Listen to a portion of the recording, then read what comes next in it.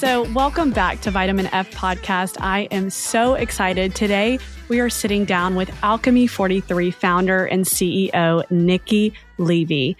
Alchemy 43 is an aesthetics bar specializing in microtreatments and is very much a brilliant Botox meets dry bar idea. Nicci, you have taken an incredible industry and that was once viewed as something that was exclusive, and you really made it accessible and approachable and fresh. And I can't wait to share your incredible story. But first, I want to start from the very beginning. Can you kind of tell us where your passion for beauty kind of began and where it originated from? Yeah, I think I've been a beauty junkie from the very beginning of life. I've always been that friend who's been the one to do my friend's makeup. And, I've always loved beauty products as far back as I can remember. I remember watching my mom get ready for Saturday night date nights with my dad. And I remember the smell of her Chanel No. 5 perfume, like wafting down the hallway of our house. And I think it's just always been sort of something I've always really loved.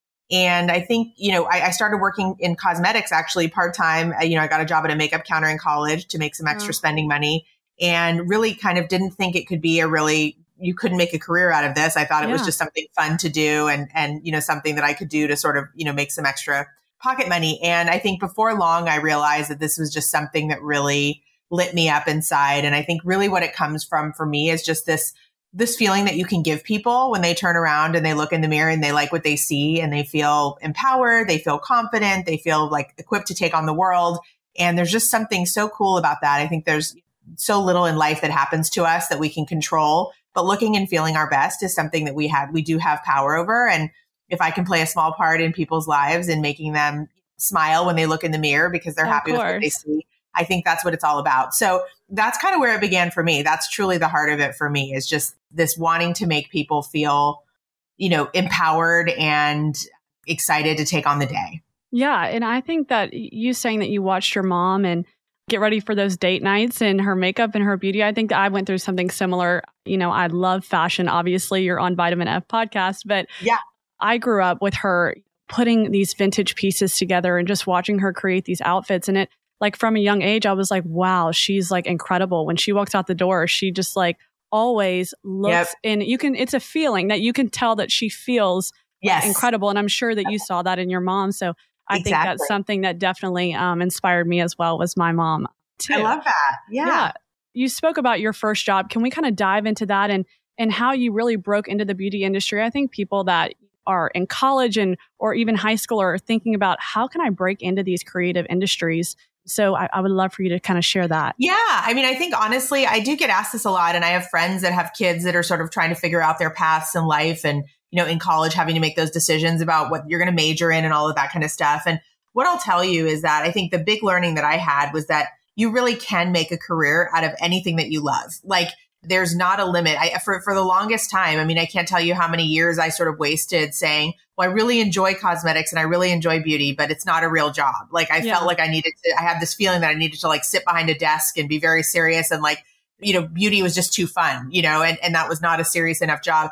And I think at the end of the day, like, I realized that like I did a bunch of internships in other areas that I thought were the right things for me. And, and I just wasn't happy. And I really realized like everything was drawing me back to what I loved. And so what I would say to people is like, if there's something that you really love doing, like, do it. And I think to your point about breaking in, I mean, honestly, start from the very beginning. Like, I think that working retail is one of the best, no matter what field you go into, no matter what industry you want to work in or what you want to do. I think that knowing how to deliver great customer service and knowing how to help people in this way is incredibly helpful and beneficial for your career. And it will kind of like, you'll learn a lot about yourself, and you'll learn a lot about really, you might also sort of like idealize something and say, oh, I really want to be in this type of role. And once you sort of get a taste of it, you realize, oh, actually, that's not for me. So I think it's all part of the process, but I would really suggest no one's above where, starting at the beginning. I always tell the story of the Nordstrom brothers, which you probably know.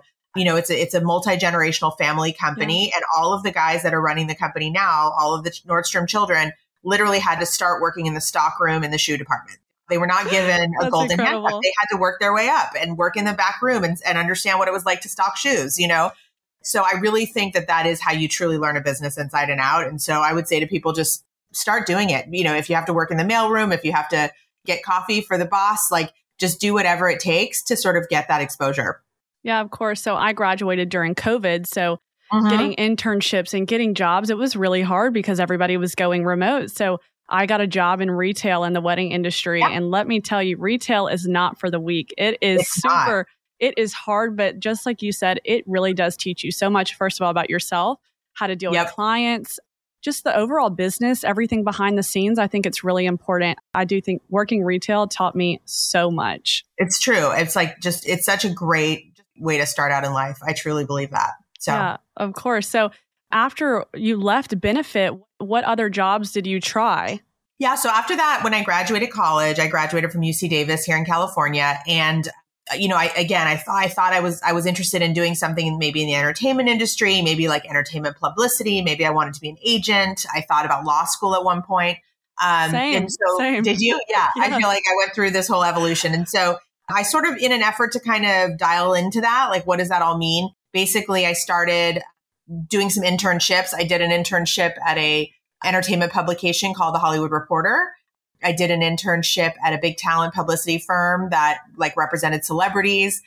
So I did a bunch of those things. And then all the while I supported myself still continuing to work in cosmetics at Nordstrom. And I worked for MAC Cosmetics. And so that was kind of my early 20s where I had sort of this, this job working, in cosmetics. And then I would do these internships and sort of figure out, either by loving or hating what I was doing, kind of figure out, yes, I want to go down this path, or no, I didn't. And then basically what ended up happening for me was that I actually got offered an opportunity within cosmetics that truly was like a full-time role that was going to sort of be my career path. And it was, Nordstrom was launching, I'm sure you're familiar being in apparel. They have a personal shopping program there for apparel that's really huge, really well known. And they wanted to create something like that for cosmetics and skincare. And so they actually hired me at one of their most high volume doors at South Coast Plaza and said, hey, we want you to be the store personal shopper for cosmetics and skincare. And so basically it was really cool. I mean, I was in my 20s and it was just like, they wanted to try this out and they identified me as like the right person to sort of pilot this for them. And so they kind of said like, we're not going to be able to help you too much with marketing. Like we can't do too much because Nordstrom is such a customer service driven company. So because the service was only available at one store, they couldn't do like any kind of global marketing push. So they were kind of like, you're limited to what you can do within the store for marketing. So I did all kinds of creative things. I put little signs in the restrooms, like these cute little like Nordstrom signs, like because I had a private studio and I'd been trained by all the makeup brands sent their top trainers to train me. And so I had this great wealth of information and knowledge. And so, but I had to get the word out. And so I did lunch and learns at local law firms and real estate offices. I did, awesome. I did everything I could to sort of create a clientele. And it was a really great experience. It kind of gave me the taste of like starting a business without really starting it myself, but really kind of like just showed me what it would take to actually start something of my own. And it was incredibly pivotal. So that was kind of what finally kind of brought me over to that side of the world as my career path. And I'm very grateful for it because I think all of the things that followed led me to where I am today, which is the founder of Alchemy 43. Yeah, definitely. And I remember being in college and, all my friends were majoring in finance and business. And I was over here majoring in fashion, which is like, it's a scary thing to go after something in the creative industry because everybody else is like, she's never going to get a job. You know what I mean? Right. It's a scary thing. Exactly. But it's your passion. And I think a lot of people can relate to that are, interested in the arts and beauty and fashion and just all of those creative industries. When did it kind of click for you that you could actually make a career in this? I think it was because I always had all these ideas and I always had, a business sense about me. I mean, even when I was in college, like my sister was a little bit younger than me. And like, I started a little business doing makeup for her and her friends for all their dances. I charged, I don't even know what it was, like $25 or something, And so I'd always been sort of entrepreneurial, I would say. I think it was when people in that industry started to recognize that in me, like it was not always coming from me. It was like people were like giving me these opportunities, like the Nordstrom one. And I think that for me, that was very validating because I was like, I felt that in myself. But to your point, I didn't know what that would look like. Like I was a communications major. I knew I loved beauty. I didn't know what path that was going to take me down. And when people started to sort of help me create that path and light the way for my path was really when I sort of said, okay, this is for me. And by the way, I think that was fortunate. I don't think that happens for everybody. And I think if you're somebody who maybe hasn't been given those opportunities, but you still want, still passionate about whatever it is that you want to do, I would just say, be relentless. Don't stop. Like, find somebody who's doing what you want to do and is sort of in that role that you're aspiring to. I think that's so key. Then you can kind of work your way toward that. Finding somebody who's already doing it makes you know that it's possible. Yeah. Right. Yeah, definitely. And so I think it's just confirming and validating that it's possible and then going out and just pursuing it. And if it means, cold emails to that person who's doing it or their assistant and saying, hey, how can I get involved here? How can I learn? Just don't be afraid to be bold and like ask the questions, because those are the people that get the opportunities. I think that's such an important point. And also, I think that even if you're looking at someone and what they're doing and you're wanting to do it, I think sometimes people get dejected that it's already being done. Right. But, the industry doesn't have you and your drive. And I think that that's something important, that even if somebody else is doing it, that does not mean that you can't do it too and be just as successful. Yeah. I mean, I would say that I, in some ways, have made a career out of doing things that are already being done in a new way. Yeah, so I absolutely think nothing I've done to date has been the first of anything, right? It's like I've just taken something that already existed and reimagined it. And so to your point, yes, I would absolutely agree with you. Don't be turned off if you feel like it's already being done. You can do it better. You can do it different. Like, exactly. That just shows you it can be done, right? Exactly. So after your time at Nordstrom ended, you had a job lined up at Mecca Cosmetica, right? Yes. And so why did you end up not taking that job? What kind of was transpiring during that time? Yeah. So basically, I was in my mid-20s. I really wanted to have an experience in my life of living in a different country and living abroad. And so I very much pursued the opportunity with Mecca. It was located in Australia. And I was sort of still within the age range. It's in Australia. Yeah. I was still in the age range that you could get a student work visa for, I think it was something like 6 months or maybe longer, but it was some kind of small amount of time. And so I thought, well, while I'm still young enough to do it, and while I still don't have any, sort of big obligations family wise, I can do it. And so I lined up a job. I had bought a plane ticket. I was going. Oh my gosh, you were going. And I got a phone call out of the blue from somebody who had gotten my name from somebody at Nordstrom. It was just like through a few different contacts. And she said, listen, I have an amazing opportunity that I'd like to talk to you about ASAP. And I didn't tell the woman who called me that I was planning to leave in 2 weeks to Australia, because she sounded really, interesting, and the opportunity sounded exciting. So I thought, let me take this meeting. Yeah. Ironically enough, she wanted to meet me at the international terminal at LAX airport. I have no idea why. Like, I don't know if she was coming for a flight or what was happening, but very ironic that I went to go meet her. Sounds like a terrible meeting spot also, though. Yeah, exactly. Very loud. Why? Very loud. I know. Very interesting. And basically she said, we have this opportunity to launch Calvin Klein's cosmetic line. There's a company here in California that's licensed the name. The owner of the company has made all of his money in mass market cosmetics. So like the 99-cent eyeshadow palettes you might see at CVS, that was really his business, but he wanted to break into prestige cosmetics. Yeah. And so he got the license for Calvin Klein. And he basically wanted to hire kind of 3 executives from the cosmetic business that had a proven track record to basically create this line from scratch. Wow. And it just sounded like such an exciting opportunity. I very much understood that I would be involved in every aspect of this cosmetic color launch, from meeting with Calvin Klein's, the company, and getting a bunch of approvals from them, to creating the formulas, to, meeting with retailers and everything that was involved. And it was so exciting. And I felt kind of like it was like a once in a lifetime opportunity. Yeah. And so I decided to turn my ticket into a vacation, and I went for 2 weeks to Australia and had a great vacation and came home and started work. So what an incredible story. So while you were there, what kind of was your day-to-day role, or maybe your favorite parts of that role? Gosh, it was just so exciting every day, because I felt like I got to, at a relatively young age, I almost felt like, oh my gosh, I'm so lucky. How did how did I land here?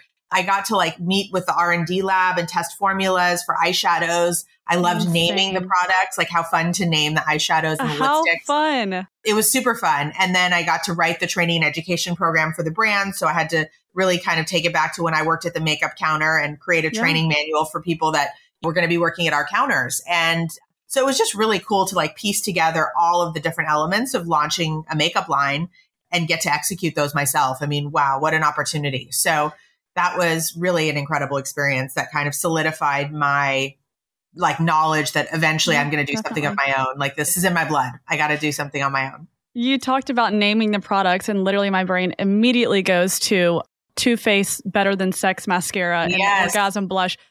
Who is making that up? How do you come up with those names? Can you share that, or names in general? Is there a rhyme to the rhythm? I think that everybody has a different process. And I can only imagine with some of the ones that you mentioned that it was probably a pretty hilarious process that, whether it was one guy or, group of people sitting in a conference room going, oh my gosh, what about this? What about that? But I think that it has like a lightheartedness to it. I think, it's like you have sort of those iconic names and then you have names that are like just sort of stay in I remember when I was a kid, and this was way before your time, there was a Revlon lipstick called a Toast of New York that like everybody wore. Like if you were anybody, you wore a Toast of New York. And, and again, same thing. It's like, who came up with Toast of New York? With that? Yeah, it was kind of a toasty color. Like it was kind of like a little bit of like a burnty, like coppery kind of color. So maybe, but yeah, it's just a fun thing. And yeah, so for me, it's like, you kind of, I think, come up with a theme of like what you want the collection to like reflect. And so, for example, the Orgasm collection probably is like a sex theme, right? Yeah. And then you have different, other themes. I remember Urban Decay also had some creative and cool names for their eyeshadows, like, and they were all very kind of like edgy and like punk rock. It was like, graffiti and like Metallica and like, names like that. So yeah, so I think there's usually generally a theme, and then you can kind of get, go wild with that.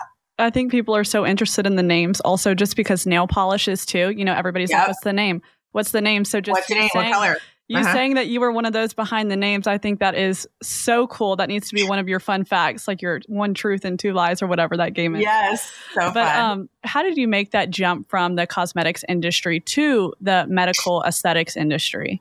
Yeah, great question.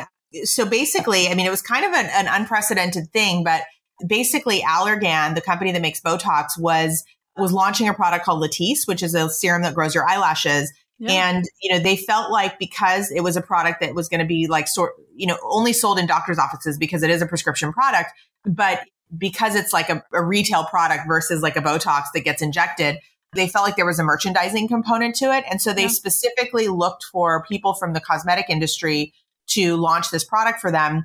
And they ended up recruiting myself and a couple of other people that I knew from the industry over to medical aesthetics. And that was pretty uncommon. Like, most people that did those sort of Botox sales jobs historically had been people that had like pharmaceutical sales backgrounds. Mm-hmm. So it was pretty unusual to recruit specifically from cosmetics, but I do understand why they did it. And so that was kind of what happened to me. I was approached about this opportunity to sell Botox and Juvederm and Latisse. And I was interested in the products. I didn't know too much about them. I definitely understood that they were cosmetic, right? Totally elective cosmetic. They were non-invasive. So they're not things that require anesthesia or downtime or anything like that. And so I kind of viewed it as like an extension of the beauty industry. Like this is yet another thing that women and men do to take care of themselves, to look and feel their best. Yes, there's another layer to it on the medical side, but really the intent behind it is the same. Yeah, I want to look and feel my best. So that's kind of what I went into it thinking, is that I was going to kind of just further expand my repertoire as like a cosmetic industry expert, a beauty industry person. And this would be kind of the next step in my journey. And really what was so eye-opening about that is it's kind of like, as soon as I started doing the job and actually getting into it, I realized that like I was kind of the only one who made that connection, that it was like an extension of beauty. I felt like everybody else thought of it more like a medical service. Yeah. And it just so happened that you looked better afterwards, but there was nothing else about it that was kind of like tied to that. Yeah. And I just thought it was so interesting that it was treated like getting your teeth scraped or getting a mole removed, when really like this is not something you have to do. This is not a life-threatening condition that you're solving for. This is something you're choosing to do of your own volition. You're paying your own money out of pocket. This is not something that insurance covers. And yet it's treated like that. And so I just thought I just saw this immediate disconnect for me between like the consumption of these products and services and the intent behind it. And I just saw such an opportunity to really up level that and to completely kind of rethink it. Like it didn't sync up the right way. Like when you go out and you get, you buy yourself a new foundation, right? It's right. Like the whole experience is like you go, and obviously people have all different, experiences with that today with social media and all of that. But like essentially you go, you get color matched, like somebody walks you through the different options that you have available to you. There's a whole kind of experiential component. And you learn about the ingredients and the finish and the outcome. And then you try it on and you select a color, and chances are you probably build some kind of a connection to the person who's selling it to you and the brand. Mm-hmm. And then you come back and you rebuy it, 6 months later or whatever it is. And so I just thought, like, why is getting injectables so different than that? Like, why is this something that people almost have to like fight to get? They have to like remember to call and make an appointment. They have to like, wait 2 months to get into their doctor's office. They have to take off half a day of work to go park in a medical office building. And I just thought like, this could be done so much differently. And so that was kind of my like aha moment. And I think I wouldn't have had that understanding or that sentiment had I not worked in cosmetics for, as long as I had before this. Yeah, I think the merging of those two probably really helped you kind of notice that opportunity and that gap in the market. I think it's really interesting that you noted how different it really was whenever people were going to the doctor to get Botox. Just touch on that a little bit more, just because I think my generation, it's like all beauty and like happy things, but it really wasn't like that for a long time. Yeah. And I think that that's something interesting that, people maybe aren't aware of. So Botox was FDA approved for cosmetic use in around the year 2000. It was either 2000 or 2001. So really it's been around for, from an FDA approved perspective, for cosmetic use for about 23 years, but it had been used what we call off label long before that.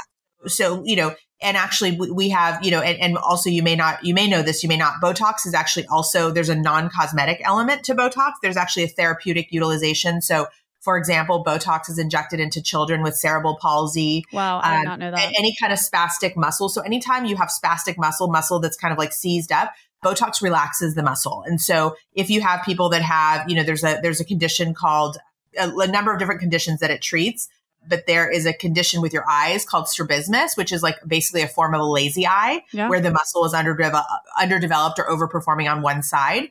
And so when you inject Botox into that muscle, the eye can go straight. So there's all kinds of therapeutic uses. And there's actually, Botox has been injected in humans for therapeutic uses since 1978.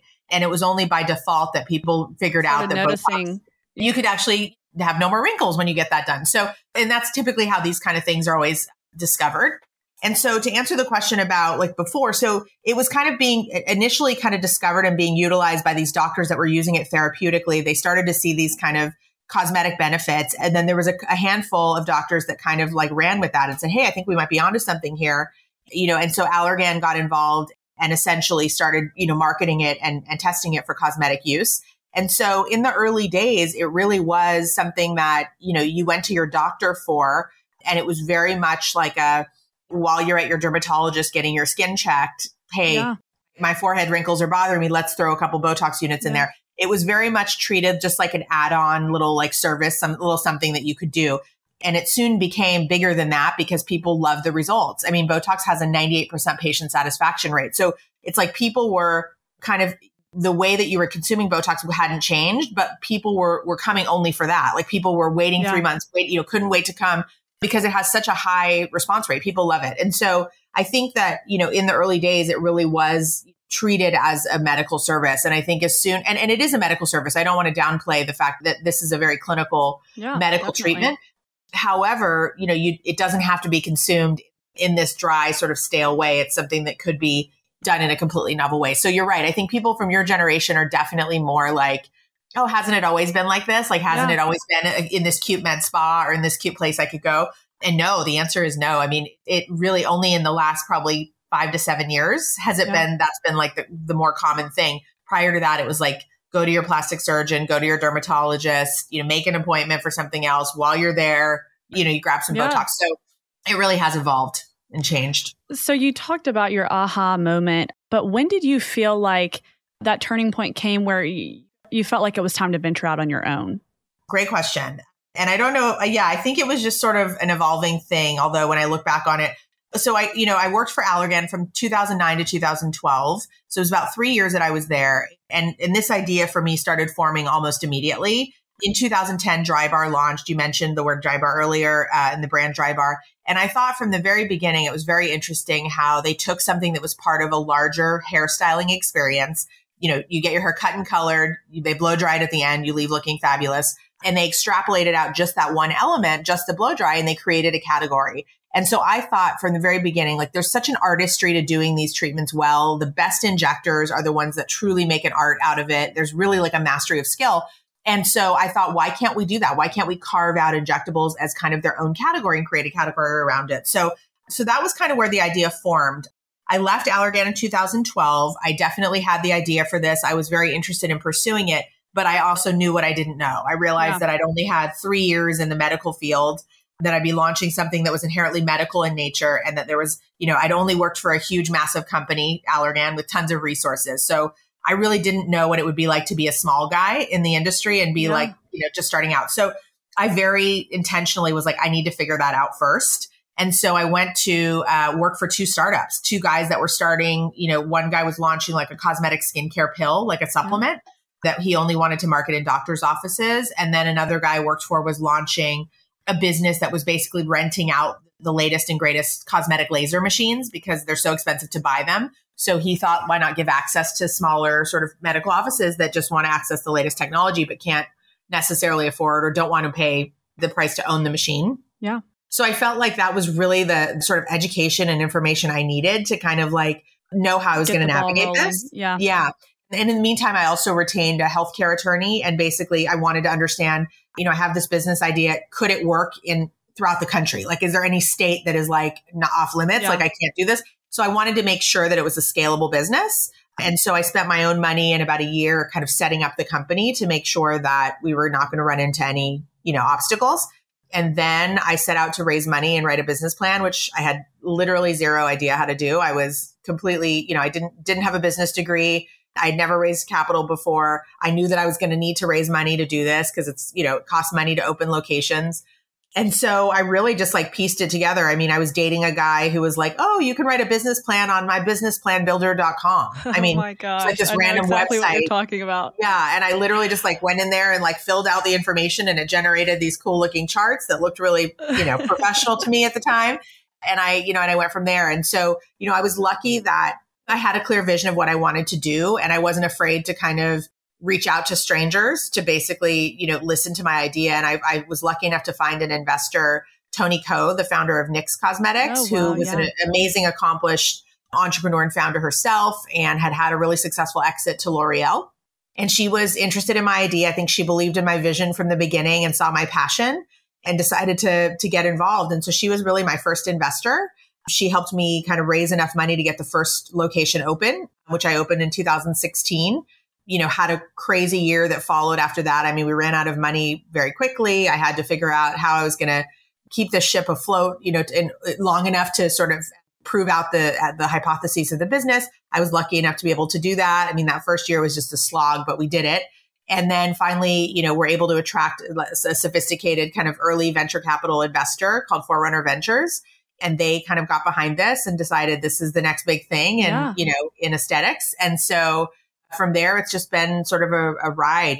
We had to navigate through obviously murky waters with COVID and all of that, but I think came through it with flying colors. And probably, if anything, just the pandemic kind of showed us like in times of uncertainty, like people are going to cling on to the things they know. Yeah. And, you're not going to let all your nails chip off and you're not going to let your hair go gray and you're going to keep your face smooth. Exactly. So. And I think that you spoke about meeting with investors, and I mean, my mind immediately goes to Shark Tank. I think that's what everybody kind of thinks right off the bat. I think Mr. Wonderful, what is Mark Cuban thinking about this? But can you kind of explain what it's like to meet with investors and kind of go through that? I think that's a really scary process. I would be freaking out myself. So I'd love to hear how you felt about it. Yeah, it was super interesting. And you're right. And honestly, I think Shark Tank is such an amazing show in that it really does. I mean, it really does give that is what it's like. Yeah. It is absolutely what it's like. Of course there's some, sort of dramatic elements or whatever, but honestly, like you are sitting across from people pitching your idea. They're asking you questions. They're poking holes in it. They like it or they don't like it. They say yes, they say no, mostly they say no, right? Most of the time they say no. And so, for me, it was fascinating especially because for whatever reason, and maybe it was just the times we were in, but a lot of the investors I was talking to, especially in the early days, were like tech investors. Yeah. And they were men and they were in the Silicon Valley. I was in Beverly Hills and they were literally like, I'm talking to this like Beverly Hills lady about Botox. Like it was literally like talking a different language. Like I remember talking to this one guy who was like from a prolific like seed investor fund, like some great brands. I mean, he was a super highly respected investor, right? And I remember being super nervous for the meeting for that reason. And I started to pitch this guy my idea. And he was literally just looking at me like he did not get it. He did not get it. There was nothing I could have said that would have made him I don't even know why he got on the call, frankly, because it was just that far away. And then I would have some investors that like literally got it. The first words came out of my mouth and they were like, yep, we get it. This is huge, blah, blah, blah. Like, so it's just funny how you get so many different reactions. And it is hard not to take it personally because you will literally get 99% will say no and 1% will say yes. And so you've got to talk to a lot of people. You have to defend your ideas, which is, I think, actually a super great exercise to be able to have people say, well, what about this? Well, what about that? And you have to sort of have responses. You know, the good news about that is it forces you to very early on, like, be very thoughtful about your business. Cause I think by the time I got through that first sort of like group of investors, it was like, there was nothing that you could ask me about this business that I haven't thought of. You know, it doesn't mean I know everything. It just means like, yes, I thought of that too. I thought, you know, it's like, it causes you to sort of think about it from a different perspective. So I think you just have to go into it knowing that you're going to get a lot of no's and that you have to go through the process. It's a part of it and you will find your yes. You will find your yes. And it's going to feel great when you find your yes. I do feel like my generation is really focused on like that immediate satisfaction or like gratification. And if it's not immediately successful, we kind of file those things under like failure. But I think it's really important to kind of remember that even if you do fail, you were brave enough to take that risk and believe in yourself and meet with people and reach out, even if you do get no's. So I do think that's interesting. But I was curious, in the beginning stages of Alchemy 43, was it immediately successful or did you have that failure at first or even the fear of failure? What was that like? Yeah, it's a great question. And I agree with you. And I think, if you're going to do something like this, and I think this is true of a lot of things, right? Probably the big things in life, right? It's like the biggest things don't come easy. And I think the truth of it is like, you have to be okay with failure. You have to know that it's not going to be a completely rosy ride. So it's like, you know, if you were to say to me, like, cause I chuckle when you said that, cause I'm like, I don't think we're successful. We're successful, but it's like, I don't think we've made it yet. You know what I mean? Like I still, and I've made tons of mistakes along the way. And I don't think you could ever go through something like this and not make a million mistakes. The most important thing is to learn from those mistakes and to pick yourself up and keep going. I mean, I would say I hate the word no, which I think is probably true of most founder entrepreneurs. Like I literally, when you say no to me, I actually love it because what I'll do is I'll immediately figure out another way. Like I'll be thinking, oh, okay, so you're saying I can't do this way. I'm going to figure out 9 other ways. Like I think the word no just shuts it down. And it's such a trigger for me because I'm like, if I had reacted to the word no, like early on in my career, we wouldn't be here. Like so many people said no to me that I should have, if that was what was driving it, I would have just thrown in the towel and been like, thank you so much. But instead I was like, okay, no from him. Let me go to this person. Or it was, okay, that way I'm thinking is not possible. Let me figure out another way. Like I have this find a way, like mentality that's like, no does not fly with me. There's no such thing as no. I'm going to figure out a different way. And if that path doesn't work, I'll figure out another path. So I think no can be a shutdown or it can be a motivator. And for me, it's a motivator because I get very inspired to figure out a way. So I think that that's the answer. And I think ultimately, you make mistakes. You have to be okay with making mistakes, figuring it out, getting yourself like standing up, dusting yourself off. And I think like one of the things I've learned is that we all want to be more successful than we are today. Like I wish this business already had 30 locations open and we had, we were doing $50 million in revenue. Like I would love for all of those things to be the case today. But in fact, I'm thankful that we're just still here and we're still growing and we're still expanding. And like, so there's sort of like that humbling moment where you're like, listen, the fact that we made it through COVID, the fact that we've like persevered, that we've got these incredible investors around the table, we're opening new locations, like we're opening in new markets, like that in of itself is incredible. And like, we got to take time and like celebrate that because you get so busy and your head's down and you're always, charging forward that you kind of, it's difficult to stop and kind of look around and go, wow, look what we've just accomplished. Like, this is pretty amazing. So I think it's just a matter of having perspective, honestly, perspective. Like you're going to try things, you're going to fail and, you pick yourself up and you keep going. You can't let one thing derail you. You got to just keep going. I think that's the attitude you have to have going into something like this. Otherwise, every little sort of obstacle will feel like the end. Yeah, I love that you said no is actually a motivation for you. I think that is awesome. And I think everybody can change their outlook towards that and kind of work towards feeling that it's a motivation and it's not necessarily a negative thing. Pick up your things, keep going, keep moving, and there's something else out there. And also not everybody's going to love it. Like not everybody's going to love your idea. Like you can be the best pitcher in the world. You can have the best idea in the world. And by the way, no one's going to love it as much as you love it. Yeah. So that's the other part you kind of have to be okay with. It's like, oh my gosh, this is my idea. Isn't it wonderful? I'm going to make this happen. This is so great. And you're going to have people that go, that's a terrible idea. Yeah. or I can't see that working, or like and you have to kind of have your own way of not letting that derail you. Like listen to the information, but like consider the source, right? There's a reason that you're starting this business and not that person, right? Yeah.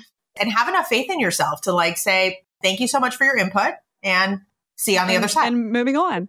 Yes. And so you just touched on that, but like you have advice probably coming from all different sides. And I think especially when you say that you have an idea or you're building a company or whatever it is, advice is coming from everywhere. How do you kind of navigate that and tune some things out and take some things in? Yeah, advice is a really interesting thing. And I think when you're just starting out, you're hungry for it, right? And you, like for me, I personally was like very aware of the things that I knew a lot about and then also the things that I knew nothing about. Yeah. And so people that I perceived that knew more about the things that I was less knowledgeable about, I put a lot of stock into those people. And like what you kind of realize is like, first of all, you get a lot of unsolicited advice. So you get a lot of advice from people or sources that you didn't ask for.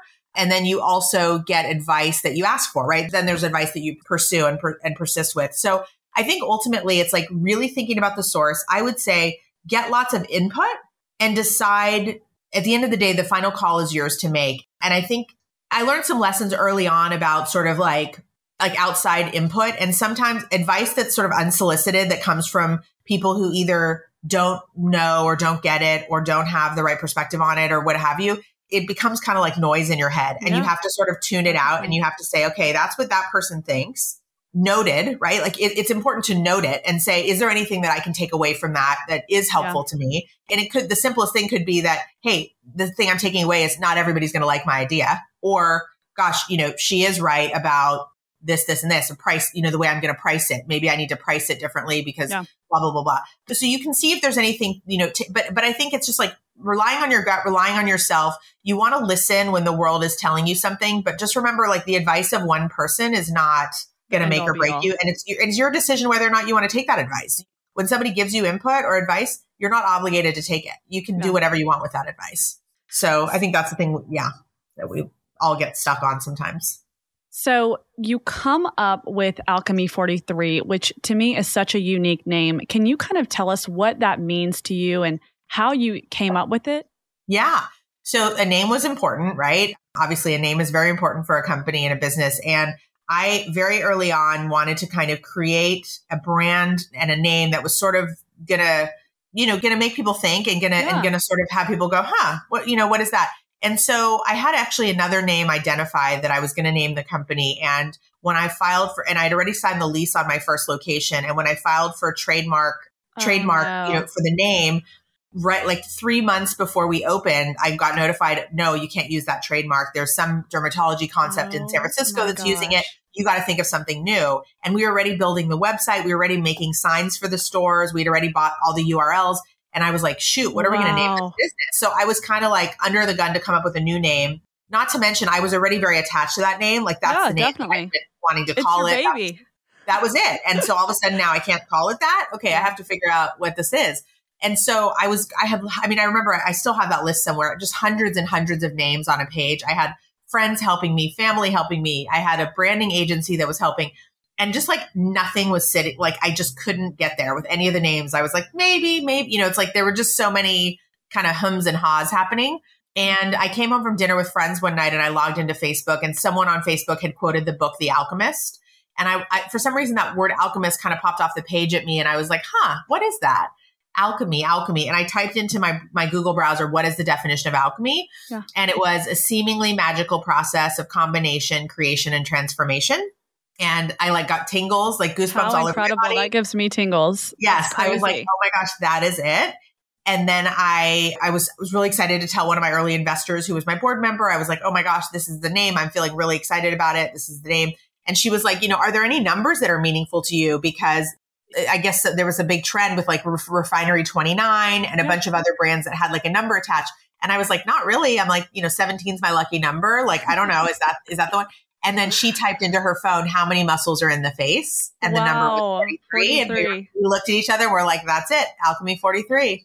I think it's such a magical name also. Like that you just stumbled upon like on a Facebook post and then a Google search. Like that's how it was like almost like the universe was like, and it was just exactly at the time that I needed it because I was like really stuck. And I think I had to come up with a name like, I was like on a deadline for coming up with the name, and it just worked out. So yeah. So it's like kind of like, I stayed open and I sort of read the writing on the wall. And for some reason that name just came to me. And then my investor gave us the number. So that is so incredible. I love the name. Whenever I first read it, I like I said, it gives off a magical, I don't know, feeling. So mystical, magical. What was the original name that you were? The original name was Spruce, SPROOSE, like get spruced up. Yeah. And that was the idea, being like, oh, like I'm going to go get spruced up. And so, yeah. So even though it was spelled differently than like spruce tree, it's still, I guess, trademark doesn't care. It doesn't matter about spelling. It just matters about like consumer confusion, they call it. So yeah, that's why I couldn't use it. And I think in the end I did better. Like I think Alchemy 43 is better. I think in the end it all happened for a reason. I think Alchemy 43 is an incredible name. So thank you. You got a good one there. I love Alchemy 43's motto, which is the best work goes unnoticed. Yes. Can you expand on what this means to you and kind of how your company lives by this motto? Yeah, for sure. This has really deep roots for me because I think one of the things that I observed when I was working as a Botox rep and working, all kinds of practices that were offering these services was that a big thing I observed is that a lot of people were kind of getting torn down to be built back up. And people would go in and a lot of the conversation would be like, hey, what's wrong with me? What needs to be fixed? What do I need? Right. And then the doctor, right? The doctor or the provider would say, well, here's all the things, you're droopy here, you're this, you're that, and often it was like not even why they were there. Yeah. And they almost left feeling worse about themselves than when they came in. And I just thought to myself, that's not how this should be, right? I mean, can you imagine going to get your makeup done and someone being like, oh, you've got terrible skin. My goodness, your eyes look horrible. Like, you know what I mean? It's like, no, that's not how it should be. So really like my entire, a big motivator for starting this business. I mean, honestly, like from the human side of it was like, I want people to walk in feeling good and leave feeling good.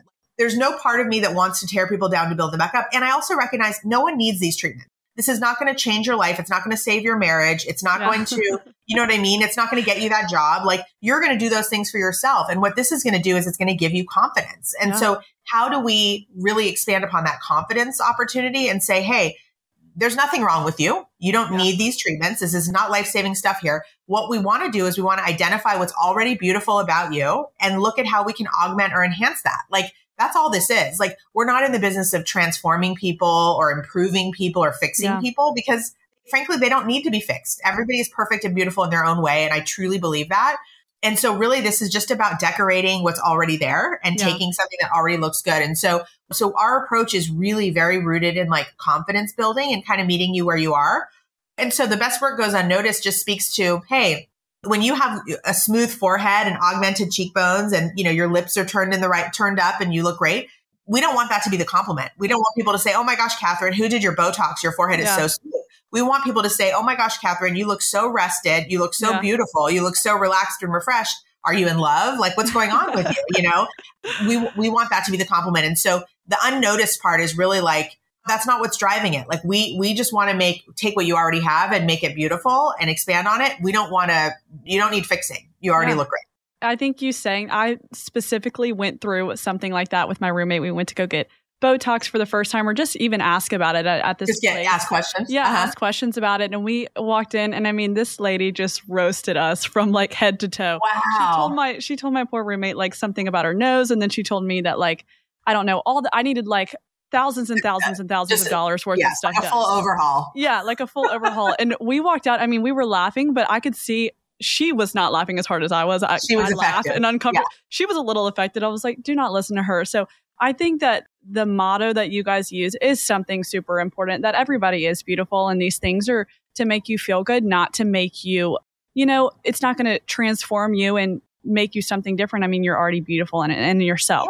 Yeah, absolutely. I mean, I think that, any experience that makes you feel less than, or it's like, it's not worth it. And by the way, like, that's not what builds loyalty. That's not what builds, affinity, any of those things. So at the end of the day, like, it's really, and for us, it's like, we may take you through sort of like a long or exhaustive like option list. Yeah. The effort behind that is really just to educate you, because one of the other things that we identify in the industry is kind of a lack of accurate information and people not necessarily having all the information they need to make informed decisions about their care.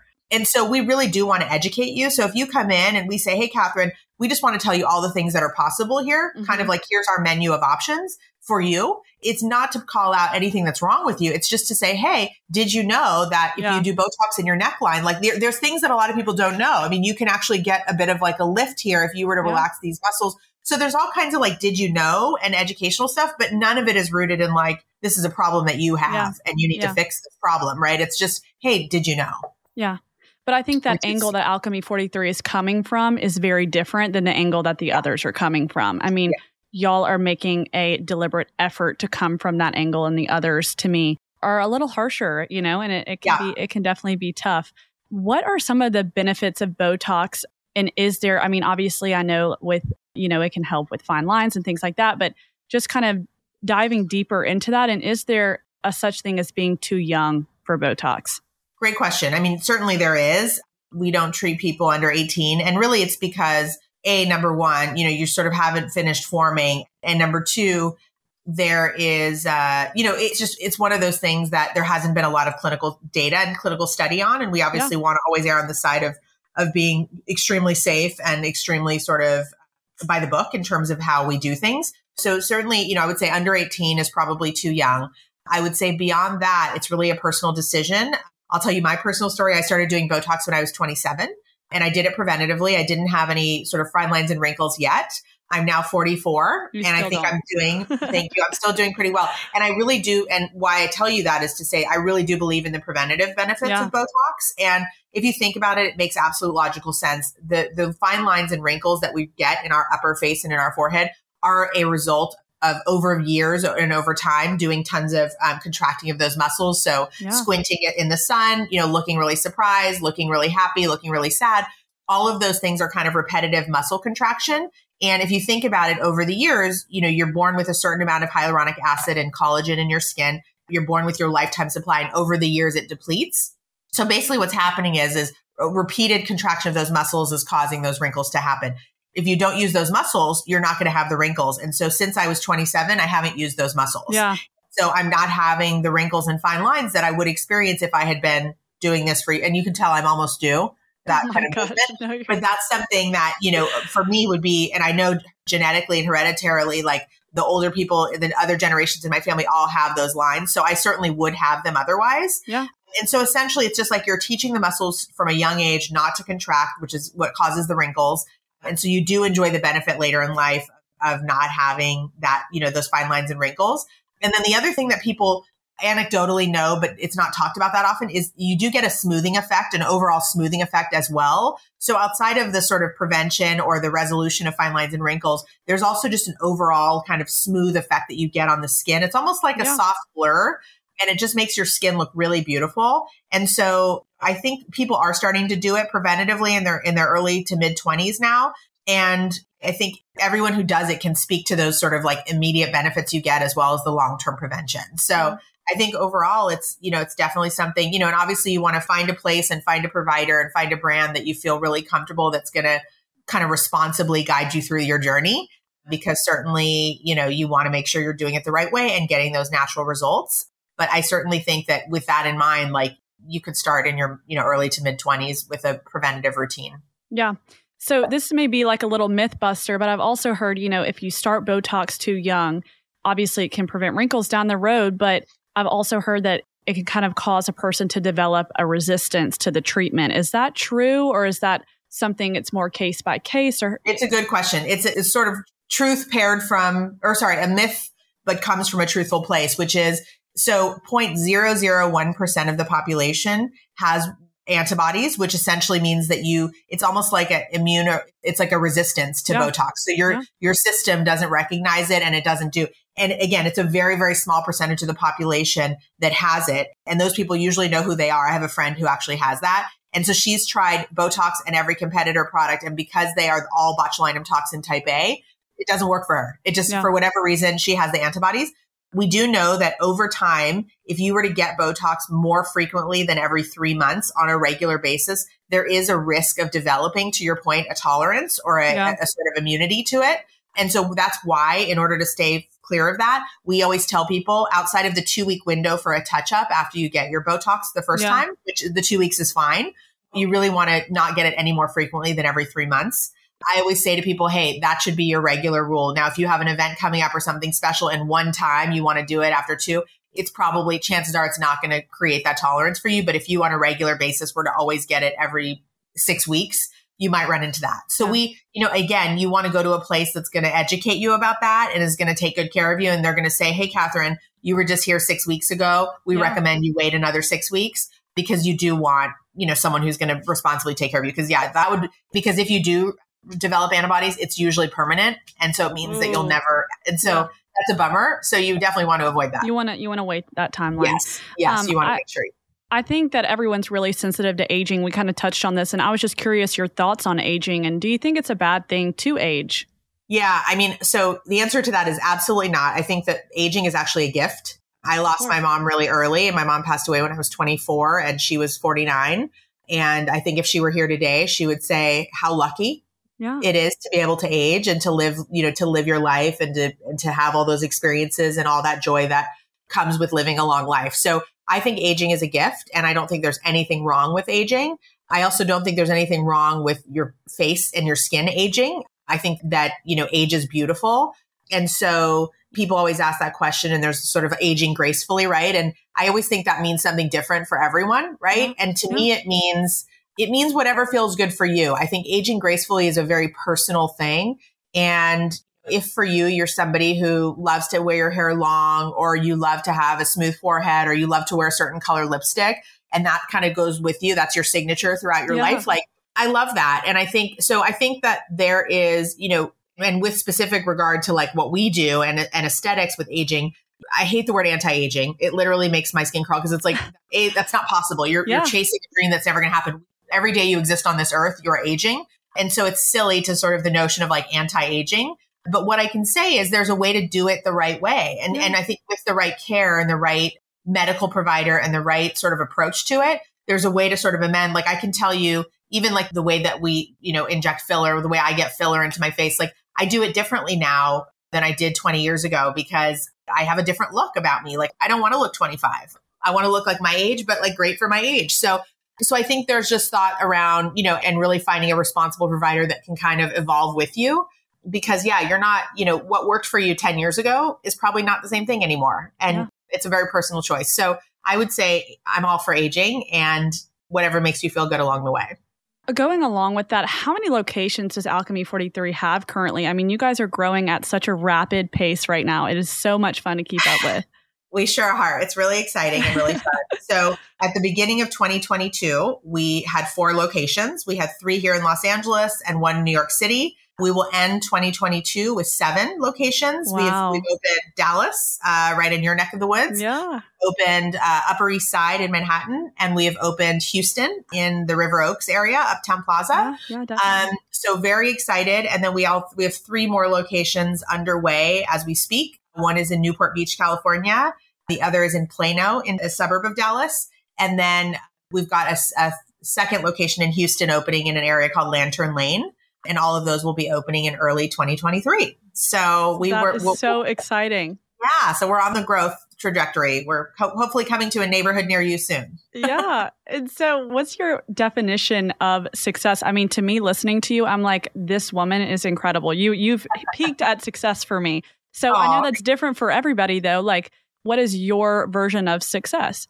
It's a great question. I mean, I think to your point, it's different for everybody. I think we all have different goals and dreams. I mean, I think for me, I really believe in what we're building here at Alchemy 43 and really most so that the impact that it's going to have on consumers and the idea of sort of a pro-aging ritual and treatment and something that you can do for yourself. I'm just such a big believer in self-care and, controlling the controllables and doing those things that make you look and feel your best. And I truly believe we're bringing a really unique and really hyper positive and hyper happy, exciting, confidence building experience to the world. And so for me, it's like, I want to bring that to as many people as possible. Yeah. So what does that look like? I think it looks like Alchemy 43 in every neighborhood where beauty services are consumed. Amazing. Similar to our Dallas location, which I know you've seen. I see us in neighborhoods where there's, boutique fitness, your favorite coffee shop, your high-end nail salon, your favorite bakery, your kids' gym.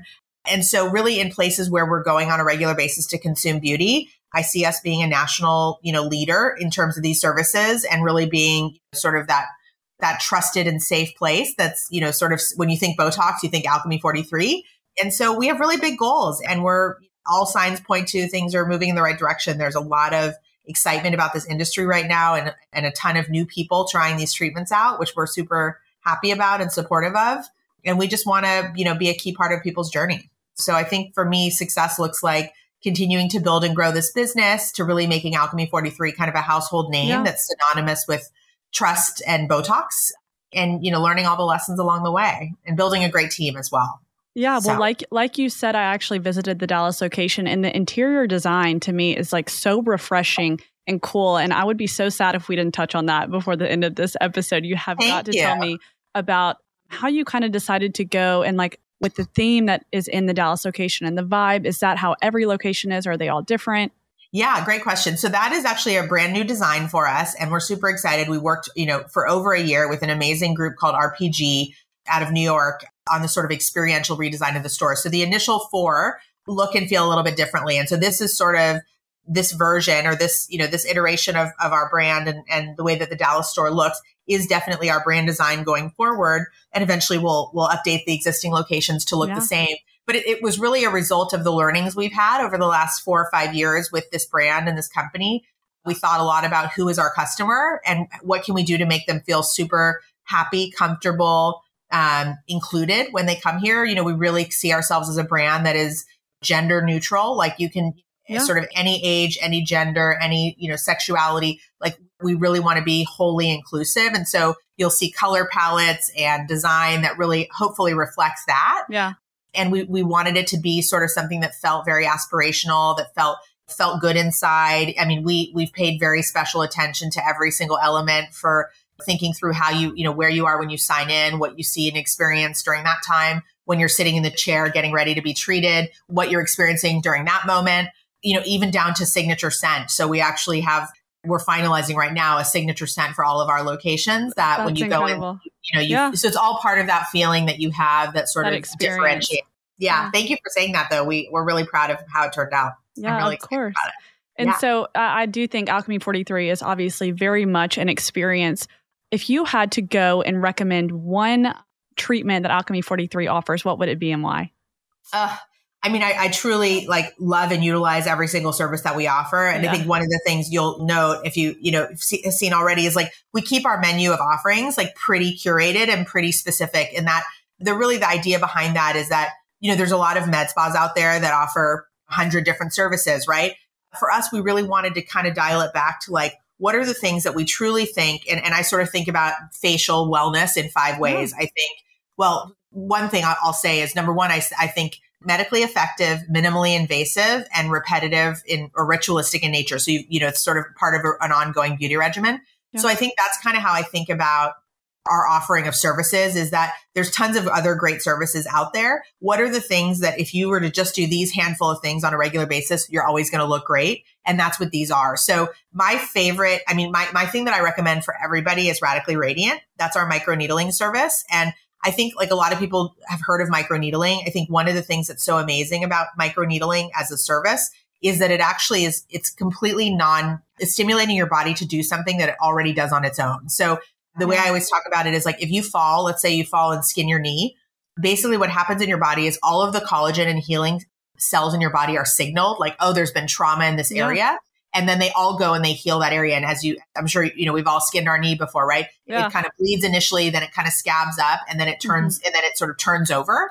And so what you're doing with microneedling is essentially you're simulating that exact experience. You're creating mini trauma to the face, and that's signaling all of your collagen and all your hyaluronic acid. So it's kind of stimulating a very natural response in your body. It makes your skin look incredible.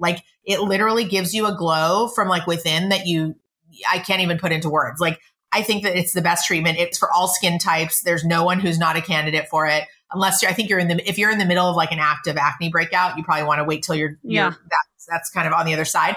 But otherwise it's really for everybody. And I think if you did nothing else, let's just say you did that every couple months for your whole life, you would look great your whole life. You've talked me into it. You don't have to go any further on that one. I immediately want to book an appointment there. Yes, it's the best. I know that You have a beautiful baby girl, and Yes. a lot of parents that are, opening up new companies or even just working day-to-day life. Like, how do you balance it all, especially with you building this massive business? Yeah, thank you. So, I mean, it's been a really, intentional process on my side. So I always knew I wanted to be a mother, and I started the company. I was 36 when I started the company.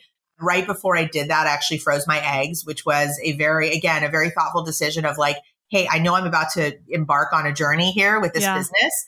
And I know that as a woman, biologically, we have sort of a finite amount of time that we can do this parenthood thing and actually carry a child ourselves, et cetera. And so my decision to freeze my eggs was one that I would recommend to anyone and everyone. Like, if you're somebody out there who knows that you want to be a mom and just like doesn't know exactly when, or has career goals that you want to sort of explore, just go out and freeze your eggs. Like, I feel like so many companies now, I did it through a company called Kind Body. There's companies now that offer this and make it really affordable. You can finance it. You can pay it off over time. There's all kinds of now sort of resources for that. Yeah. And I would just recommend that you do it, because it's sort of like, I would say it's the reason that I was able to build this business the way that I was, because it really did take all of my focus the first few years. And if I had been in my head going, oh gosh, I got to find a man, I got to have a baby, like, it would have distracted me in a really kind of a way that I think probably would have taken me off track.